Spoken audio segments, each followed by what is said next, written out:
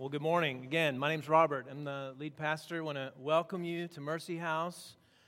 We've been going through the book of Acts this semester, and we are in the bottom part of chapter 10. So you may want to look that up in the Bibles there on the floor or on your phone. But that's where we're going to be. And elementary age kids, I've been out 1 week, and I'm forgetting to make the announcement. Elementary age kids can go down too for the Mercy House class. Bye, guys. So I've been pointing you to what I've been calling the thesis statement of Acts chapter 1, verse 8, where Jesus tells the disciples before he ascends into heaven that the Holy Spirit is going to come upon you and you're going to be my witnesses, and those witnessing experiences are going to be happening in Jerusalem, which is where they are, and then Judea, which is the region around Jerusalem, or what Jerusalem is a part of, and then Samaria, which is the very next region, and some folks that they don't necessarily want to hang out with, and then the end of the earth. And it's a big vision. I mean, that's a worldwide movement kind of a vision. And you would think, okay, so Jesus has a worldwide movement vision. It must have a really intricate, sophisticated kind of a business plan that's going to accomplish that worldwide movement.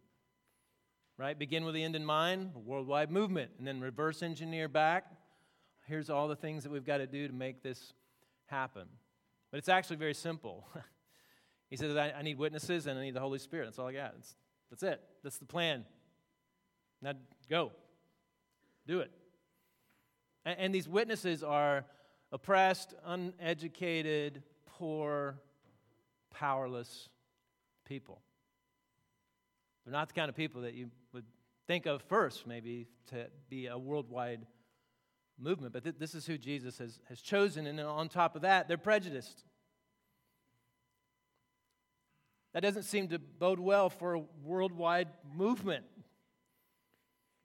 They're prejudiced against people that are not like them. And they don't really move out of Jerusalem. After they hear the gospel, the Spirit comes, there's converts, they gather in a church. They don't leave. They don't even go to Judea, much less Samaria, and definitely not the ends of the earth. And God uses all kinds of things to move them out of Jerusalem into those other parts with the gospel. Now, what is prejudice? So this is the definition that I'm using. An unfavorable opinion of someone that's not based on experience or reason. All right, so an unfavorable opinion of someone that's not based on reason or experience. And it shouldn't surprise us that these early Christians were prejudiced, because they're ordinary people. And ordinary people are prejudiced. I mean, even Peter, the leader of the apostles, the leader of this movement, has an opinion that God doesn't love Gentiles as much as he loves the Jews. And he has this thought that it's a lot harder for those Gentiles to come to faith in Christ than the Jews. Maybe impossible, if he's really honest. So again, it doesn't bode well for this worldwide movement. Now, not only are there some prejudice that they're experiencing, but there's also some Old Testament ways of thinking that they're having to shed to move into New Testament ways of thinking. God had created a people separate from all other nations. And you can read about that all throughout the Old Testament. One of those places where that's described is Leviticus 20, verse 23. And this is on the screen here, I think. Yep. And you shall not walk in the customs of the nation that I am driving out before you. For they did all these things, and therefore I detested them. But I have said to you, you shall inherit their land, and I will give it to you to possess, a land flowing with milk and honey. I am the Lord your God, who has separated you from the peoples. So some of what they've been doing in terms of their relationship with other peoples is actually following the Bible. They've been separating themselves. And the thinking in the Old Testament was actually that the nations would come and see what God was doing in the nation of Israel. And that's the Old Testament way of witness. And God was wanting Israel to be a witness of his reality to the nations. He's always had a heart for the nations. From day one, he was calling his people to be a witness to the nations. But the Old Testament way was more of a come and see. And the New Testament way is a go and tell. That even when the New Testament church gathers, they gather with this sense of we're now going to be sent out and scatter. Right? We're going to be on a mission as we leave this place. This is part of why I send you out at the end of every service. And so you have that sense of, okay, we've gathered and we've been built up, we've been instructed, we've been encouraged. Now we go. We are sent to wherever it is that God has placed us. Jesus describes the church in different ways. He says they're the salt of the earth. They're the light of the world. Again, there's this sense of go and tell, not just a come and see. And Christians can pull that off while Old Testament believers couldn't, because Christians have the Holy Spirit residing inside of them. They're a temple, Paul calls us, walking around, portable temple. You don't go to the temple, you are the temple. And so because you have God's Holy Spirit, his sanctifying Spirit, making you a holy one, a saint, that's what saint means, holy one, a hagios, you can now be sent out into an unholy world, and you can maintain your holiness. You don't have to just be a come and see community. You can be a go and tell. But that was a hard shift for Old Testament believers. And honestly, it's like the hardest job that the Holy Spirit has in the book of Acts is transitioning those Old Testament believers into New Testament believers that will go and tell, and not just go and tell to the people that look like them, sound like them, but actually to the end of the earth. And so he has to use a lot of different things at his disposal to get them out of Jerusalem and send them to the end of the earth. He uses angels, dreams, visions, audible voices, even persecution. I mean, honestly, they don't leave Jerusalem until they see one of their peeps, Stephen, getting stoned to death, and they think, we're leaving, right? And then they start to tell people in Judea and Samaria about the gospel. Now, Tommy taught the first part of Acts chapter 10 last week. Excellent sermon, by the way. And it's on SoundCloud. You can go to our website or look for it on SoundCloud. But here's just the summary so you kind of get the background, is that Cornelius, this guy who's just like a day's walk from Peter, and he is a God-fearer. He's a Gentile, he's a non-Jew, but he's a God-fearer. Right? He's got some sense of the God of the Jews, and he prays to that God as best he knows how. And so he's got a little bit of preparation for the message of the gospel, which is what we're seeing, right? If you were here for the Ethiopian eunuch sermon, you see he's prepared. He's got some sense of the God of Israel and the Messiah that is to come. Now, in order to get Peter to go tell Cornelius about the gospel, God has to give him first a vision of this sheet that comes down, and it has all these unclean animals that are not kosher, right? They are against Old Testament eating laws. And in this vision, Peter is told to kill and eat the unclean animals. And Peter's like, no, Lord, which is a weird phrase, right? You shouldn't say that, right? No, Lord, like that doesn't work. You say yes, Lord, right? But he doesn't say that. He says, no, Lord, I'll never do that. And then God in the vision brings it back down again, a second time. And then he's like, no, and third time. And then I guess third time's a charm, because at that point he's like, okay, I'm open to bacon. Like I think I've been wanting to eat bacon, and I'm open to it. So then the vision's over, and then he gets a message from the Holy Spirit. So this is like a direct kind of thing, and the Holy Spirit is saying to him, there's going to be 3 guys that are going to knock on your door, and you should go with them. And that's it. That's the only message. And then knock, knock, knock. And guess who it is? 3 guys. And they explain to him, hey, our master Cornelius, he's a God-fearer, he's praying. He got a vision. An angel came to him and said, go get this guy named Peter who's in Joppa, and he's at a tanner's house. And so there they are. And he's like, okay, I'm going to go with them. And so Peter goes with them. And what we are going to look at is what happens when he gets to Cornelius' house. And so it answers a lot of questions, but it's going to answer a couple of questions at least that we're going to look at today. So one is, why is it not okay for Christians to be prejudiced? Why is that not okay? Right? And then the other is, how would God have us treat people once we do get over our prejudice? You see both of those in this story. Why it's not okay, and what you do once you get over the prejudice. Now, why is it not okay? Now, you might think that's a dumb question. That is a dumb question. Of course it's not okay, right? It's not okay for anyone to be prejudiced. And I would agree, Christian or not. But why not? Why is it wrong? It's interesting to watch the culture, which is primarily secular, rage against racism. It's like, why?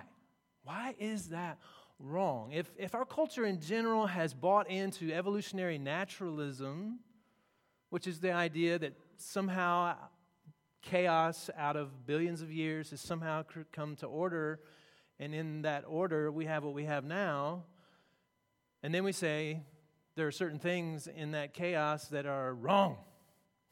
And it's like, why? I mean, if I'm an evolutionary naturalist and I'm going to be consistent with my worldview, I should say, whatever's best for me and my people, that's what I'm going to do.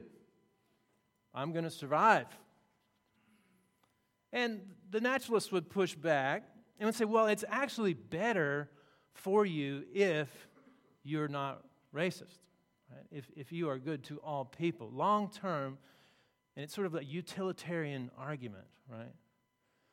But as always, utilitarian arguments, I think, are a bit flat. Right? I mean, John Locke, bless his heart, social contract, blah, blah, blah. I don't know. It just seems a little flat. That for a utilitarian reason, you should do things that are going to cause you to lose resources and other people to get those resources. But Peter's not an evolutionary naturalist. Neither are we.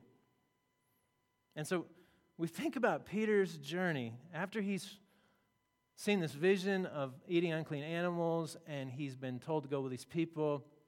He's got about a 40-mile journey to this place where he's going to meet up with Cornelius. And it's about a day's, so this is like a day journey, like 10 hours of walking. And I think he's got a lot of time to think.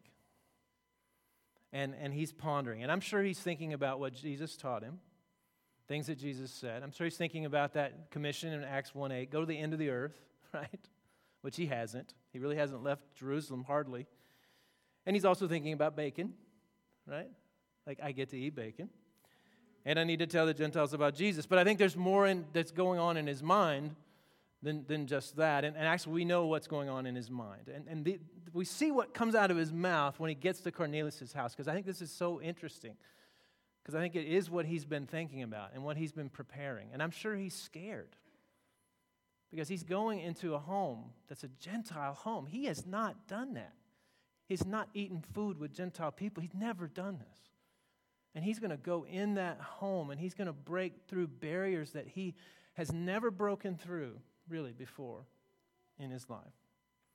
And so he gets to the house, he comes in, and the first thing he says, Peter opened his mouth. I think this is an interesting way to open this up, right? Verse 34 of Acts chapter 10. Peter opened his mouth and he said, truly, I understand that God shows no partiality, but in every nation, anyone who fears him and does what is right is acceptable to him. It's such an interesting opening for a preacher, right? Like a preacher's supposed to help other people understand, right? He's supposed to explain stuff. And Peter, he walks in and goes, I understand. God's been preaching to me for the last 10 hours. And what I'm understanding is that God shows no partiality. Now, you would think, of course, you should have known that. I mean, you could have seen that in the Old Testament, actually, and you certainly could have seen it in the teachings of Jesus. But it hadn't really clicked I mean, he might have been able to give a little seminar on it and say it, but for some reason it hadn't clicked that God shows no partiality. He doesn't show preferential treatment to anyone, right? This is a world-shattering statement. Now, for us, we're like, duh. But I'm telling you, in the ancient world, everyone showed preferential treatment to their own group. And so did their gods and goddesses. Their gods and goddesses were attached to a people group. They were attached to a geographical location. Nobody thought about their God being the God of everyone. And that God not showing preferential treatment to one group over and against another. And obviously, this is not the God of the Bible. The God of the Bible, we've been saying this, he's supracultural. He is over and above all human beings, as the creator, the sustainer. There's no partiality in him. Now, what does it mean? He says it shows no partiality. Well, he says he gives acceptance to anybody who will fear him and do what he says,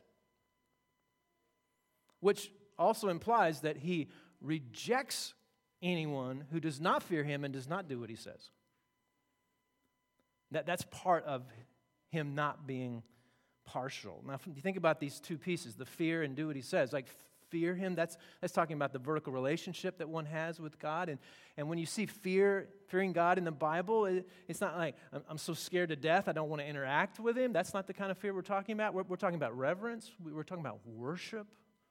We're talking about seeing him as the ultimate. And that he is an end in and of himself. He's not some sort of means that I try to manipulate so that I can get what I want. He is God. And so as I'm worshiping him, that then, if it's an authentic worship, it then overflows into my life.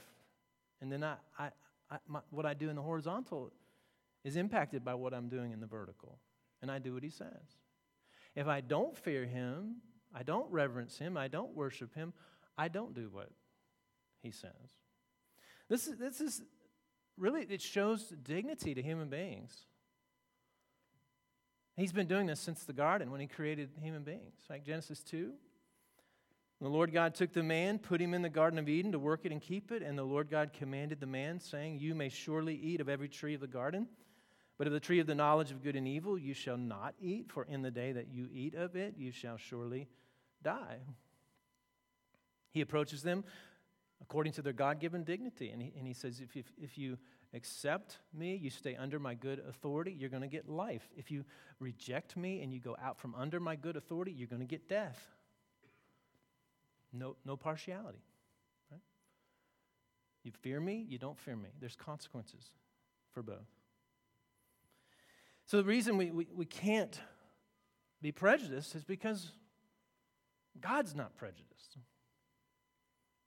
God shows no partiality. All human beings are his image bearers, and he gives them the dignity that they deserve, which again is accepting him and receiving life or rejecting him and receiving death. It doesn't matter who you are. Those are the terms of being a human being before the face of God. So Christians must refuse to dehumanize anyone, right? To treat anyone less than human, or treat one group with preferential treatment over another. They cannot do that. They cannot do that because of race. They cannot do that because of culture. They can't do that because of language, age, waist size, gender, religion, a political opinion, right? They treat everyone with dignity, no matter if they're acting in dignified ways. They give them dignity. You read this in the opening, the preamble of our Declaration of Independence, right? This idea, right? We hold these truths to be self-evident that all men are created equal, and they are endowed by their Creator with certain unalienable rights, that among these are life, liberty, and the pursuit of happiness. Thomas Jefferson writes that. Now, full disclosure, he owned slaves, and he was a deist and not a Christian, okay? But I think he got some things right in that paragraph. And you think, it feels weird to us now in our secular age to look at that and go, why is he tying rights into a creator. And I'm saying you cannot have rights without a creator. You can't. There's going to be preferential treatment. There's going to be prejudice by one group over and against another unless our understanding of reality is rooted in God, who shows no preferential treatment. Right? The slogan, Black Lives Matter, is right because they do matter. But why do they matter? And the reason they matter is because God created human beings who have black skin, and he said they're very good. He created human beings with brown skin and said they are very good. And yes, he created people with white skin and said they are very good. They should be treated with dignity. And again, we hear the dignity. It's the dignity of living before the face of God and living on his terms, of accepting him or rejecting him and reaping the consequences of that. Now, what the worst injustice of all is when that prejudice, that preferential treatment, causes one to not give the gospel to certain groups of people. That is the greatest injustice. I know that economic injustice occurs and it matters, but it's not the ultimate injustice. The ultimate injustice is that we would not give the gospel to someone because they're different than us. And that's what we have in this Acts 10 passage. Peter's sitting around Jerusalem, drinking kosher coffee and not leaving Jerusalem to take the gospel to people who need it. And it's because he's prejudiced. It's because he's got some Old Testament stuff that's hanging on. And it's not okay. And Jesus does not think it's okay. And so Jesus does what it takes to get him out of Jerusalem and get him to bring the gospel to people. I was spending some time, so this last 2 weeks has just been like conference time for me. I spoke at 2 conferences, then I went to a pastor's conference and got to meet some interesting people. And so I got to meet Jeremy, who is a missionary in China, and he works with the Uyghur people. The Uyghur people. So the Uyghur people are about 12 million strong. Most of them live in the northwest corner of China, and they are Muslim. They are Muslim. They're Turkish. You wouldn't expect maybe that large of a group to live in China, but they are an officially recognized minority group in China. There are 55 different minority groups, and 0.01% of the Uyghur people are Christians. That's not very many. Those of you that are not mathematicians, it's not very many. So Jeremy, who grew up in New England some and some in Oklahoma, he and his family have been there for years, working among the Uyghur people and learning their language. And a few months back, they got kicked out. The Chinese government came to them, took them to the police station, interviewed them, and decided, we think you're a threat to our country, right? And that was because they're trying to share Jesus with Muslims, and they were afraid something was going to blow up and things would happen. And so they forced them out. So what do? They just hop over the border. They start ministering to the people in Kazakhstan, because there's about 1 million or so that live in Kazakhstan. And so they start sharing the gospel with them there. And then they interact with some other mission organizations. So they're with the International Mission Board, which is part of the Southern Baptist Conventions, what we're part of. And then they got together with Wycliffe Bible translators. And then they got together with SIM, another mission organization. And so now they've relocated into Thailand. And they are all working on a Bible translation so that the Uyghur people can read the Bible in their language. And they're doing it through an app. Isn't that awesome? And so they will work on one book of the Bible, and they'll get it done, and then they just pump it out on the app. And hundreds of people are reading this Bible translation, and they're hearing about Jesus, and hearing about the gospel through this app. And so I'm at this table, and we're having this conversation, and there's some folks that are from China that are at the table, and they're asking him about it, and they said, well, why is it that like American types are doing this mission work? Like why isn't it being done by the Chinese church? And he said, because this group is kind of invisible to the Chinese church. Right? And it reminded me of this passage, right? Now, I don't think if we, ask folks in the Chinese church and we said, some of you have been a part of that are from China, you say, hey, why don't you tell the Uyghur people about Jesus? I don't think they say, well, I hate them, and I don't think they're in the image of God. They're just showing preferential treatment to those that are of their culture, right? But of course, Americans, we wouldn't do that, would we? Of course we would, and we have. We've just recognized the date, 50-year date of MLK's death. And when in 1955, he's like looking for a place to do his seminary work, and he would probably have preferred to be in a more Bible-based, gospel-preaching kind of a seminary, but he couldn't go to those kind of seminaries because they wouldn't let black people go there. And that was just 75 years ago in this country. And so again, prejudice is part of this fallen world. And we're oftentimes so blind to it. And again, what it results in is certainly all kinds of economic injustice and hurt. But the worst thing that it can result in is not getting the gospel to folks because we're prejudiced, or at least preferring some other groups above our own. And again, we're all prejudiced, right? Even if we're the oppressed minority, we're prejudiced. Peter's the oppressed minority. Think about it. God's like, I want you to go tell the gospel to a Roman centurion. I think that's on Peter's least likely person to talk to and be in their house. The Romans have oppressed the Jews to no end. And God's saying, yeah, I know, Peter, I know, they got you under their thumb, I don't care. I want you to go talk to them about Jesus. And so the call is to all of us, doesn't matter where we fit. It's everyone, it's every Christian is being called to move toward those who are other, right? And so what do we do once we get over it? Well, look at what Peter does, right? Verse 37, after he says, I understand, right? He says, you yourself, so now he's talking to Cornelius, this is verse 37, and all the people that are in the house.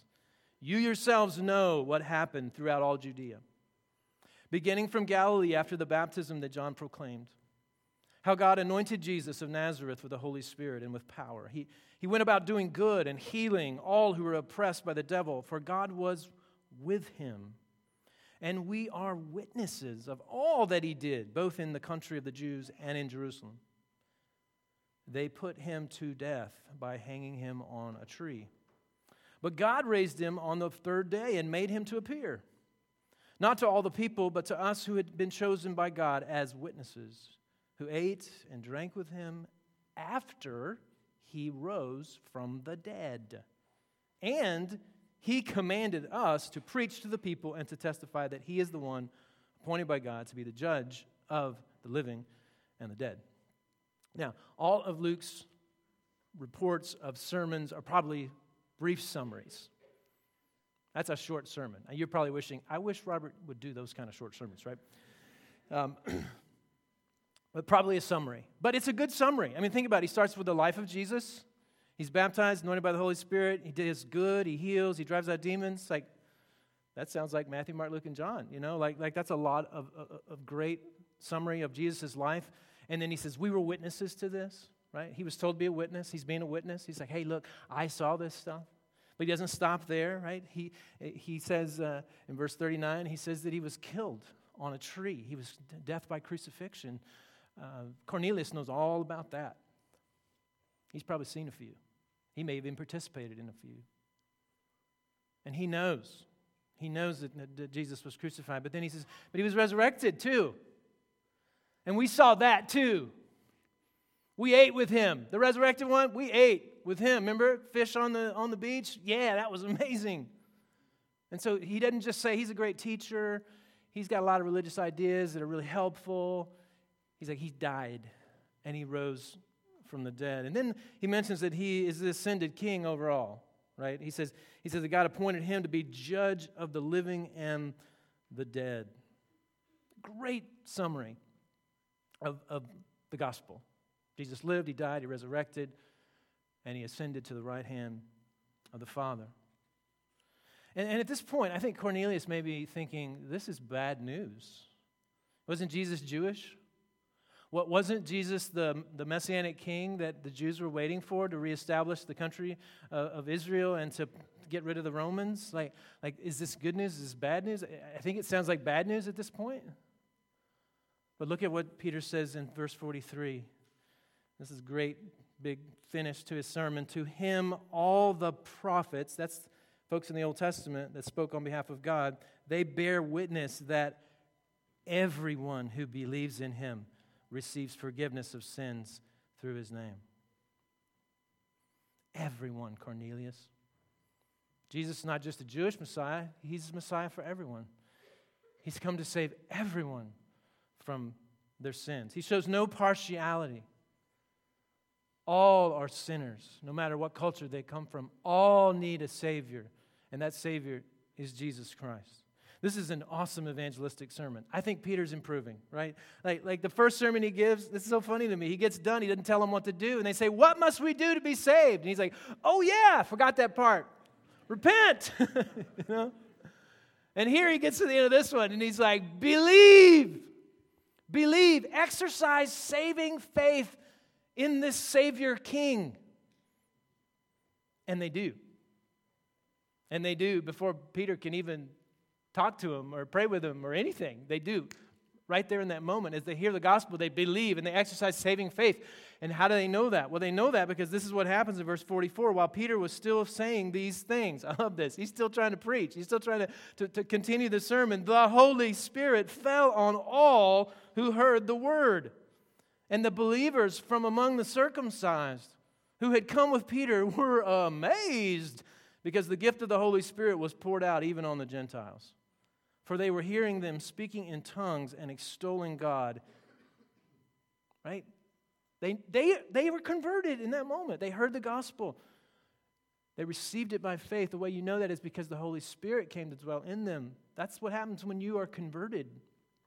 That's what happens when it's a real conversion. God's Spirit comes to dwell inside of you. Now, not everyone then begins speaking in tongues, but in this particular instance, they do, and these tongues are ecstatic utterances. They're not a human language. They're a language that's a heavenly language, and it's a sign that says that the Holy Spirit has showed up. And Peter knows that sign. He's seen that sign. He's experienced these things, and he sees it happening, and his peeps that are with him are going, no way! Gentiles? Becoming Christians? Are you serious? This is really happening? Yeah, it is.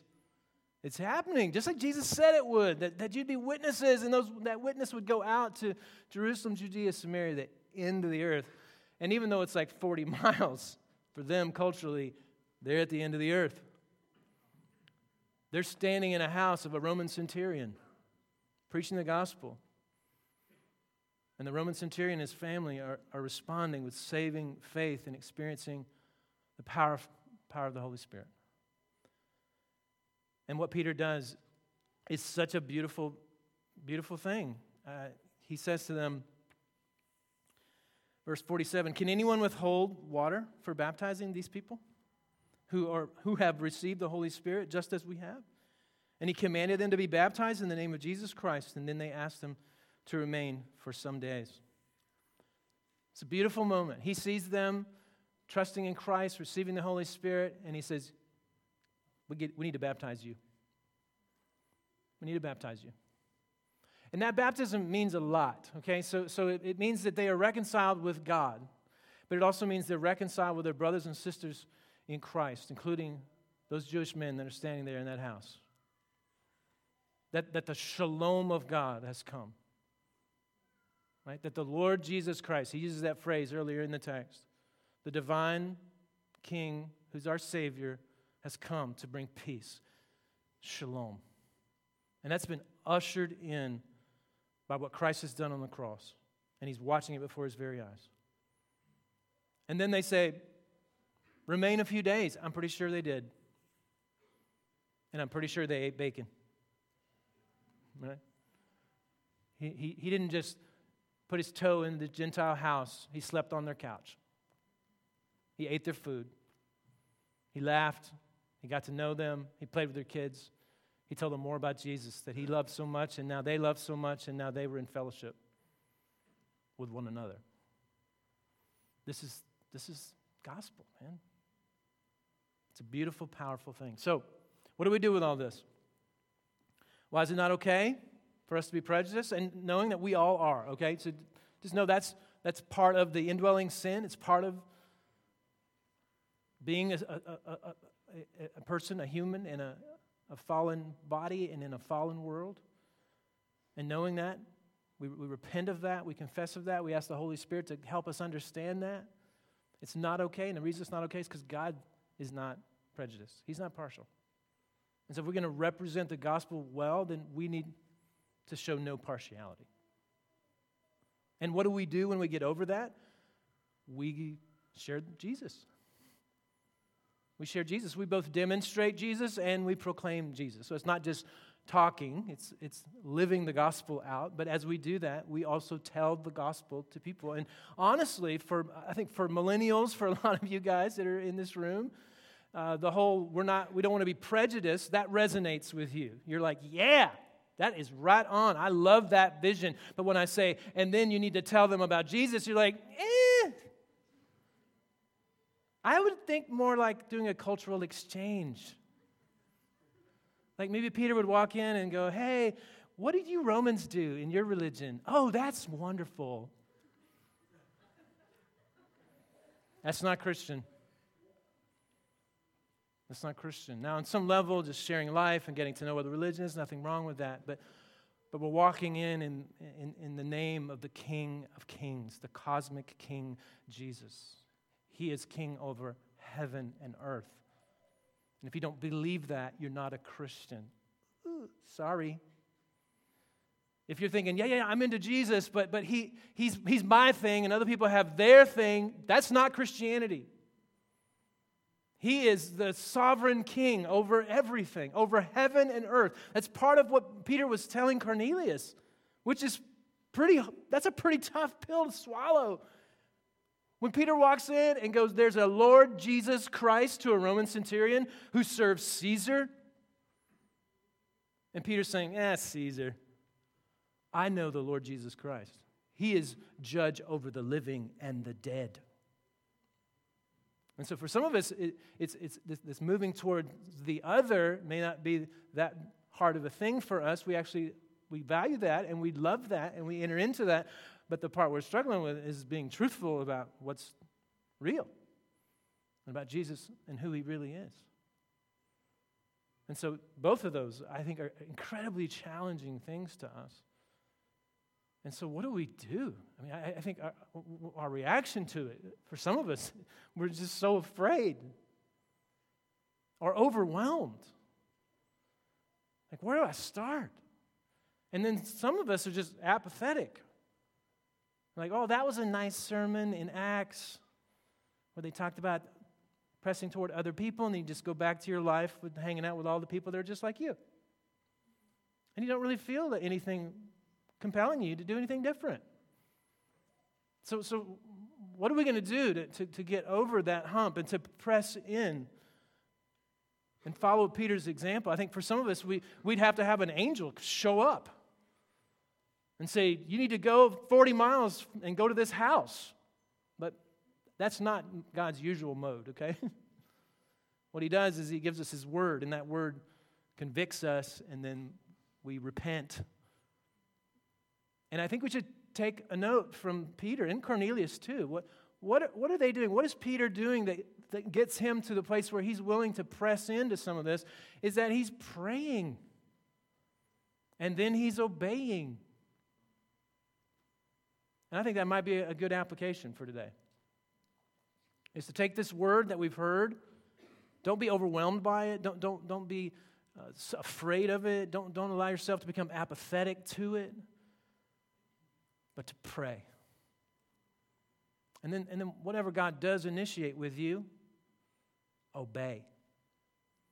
Because if we are a Christian, then we fear God, we worship God, we reverence God, and that overflows into our daily life where we obey. And we live in a way that we would have never lived had we been left to our own devices. Amen? We're actually going to have a time of prayer this week as a church. I want to encourage you to come to this. I want to encourage you, if you're a member of the church, especially to come to this. On Thursday, 5:30, right here, we're going to be gathering to pray. We're also encouraging people, if they're willing, to fast leading up to that prayer time. And so Wednesday dinner, most of us we're going to skip that dinner. We're going to skip the next breakfast, the next lunch. We're going to come together to pray on Thursday night, and then we're going to break the fast together. So I want to encourage you to do that. And the reason we do that, one, is that we communicate weakness. If you've ever fasted, you know you feel weak. Because that is indeed what we are. We're weak. And so it's a helpful reminder. When we're not eating, we feel weak, and it causes us to go before God and say, I'm weak, I can't do this. It also causes us to depend on God, right? Because we usually depend on food. Feeling guilty, eat. Feeling tired, eat, right? Or drink coffee, right? But in this scenario, when you're fasting, you have to say, God, I can't go to my usual food to overcome stuff. I'm going to go to you. And so we depend on Him. And so again, let's pray, let's fast, let's obey. And let's do that in the areas that we've talked about this morning, or any other areas that God is convicting us about this morning, the way He's been speaking to us, maybe before we even got into the room today. We're reminded of this reality of the shalom of God every time we come to this table. And we are reminded of what is at the center of that shalom. Right? We're reminded of Jesus on the night in which He's betrayed, takes bread, breaks it, gives it to His disciples, saying, take, eat, this is my body given for you. Do this in remembrance of me. In the same way, He took the cup, and after He had blessed it, He gave it to them, saying, this cup is the new covenant. Right? Even in that moment, He's saying, things are changing, guys. We're moving from come and see to go and tell. New covenant that comes from my blood being poured out for the forgiveness of sins, all sins. As often as you drink this, do this in remembrance of me. And then they ate that together. And a meal in the ancient world, it communicated acceptance. And so they're doing a meal before the face of God, actually for the disciples, with God in the flesh. So it meant they were at peace with God, but it also meant they were at peace with each other. And this is what we're representing. Every time we take this bread, we take this cup, we're being reminded, no, we're reconciled with God and we're reconciled with each other. That's already a reality. That's already been bought and paid for by Jesus. And then we're given the opportunity to then actually live that out. And so let's remember these realities, and then let's live these realities in our church and in the world. Let's pray. God, we thank you that you have shown no partiality. Most of us in the room are not Jewish.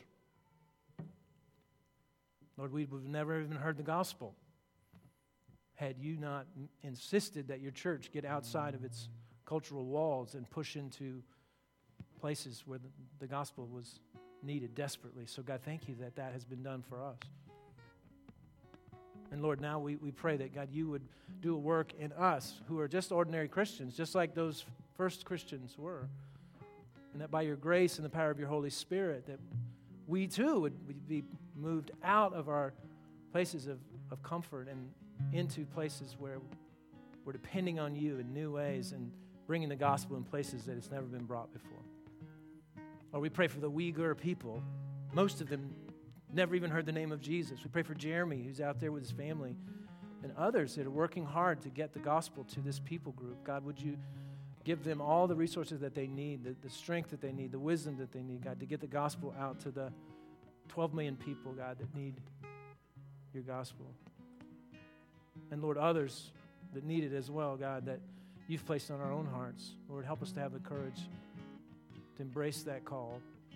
But thank you, Lord, that you're the first one that came across that divide of sin and separation and did that for our salvation. God, thank you. Thank you for what this bread and this cup represent. And may you bless it. May you bless this time of communion with you and with one another. We pray all these things in Jesus' name. Amen. If you have come here this morning and you're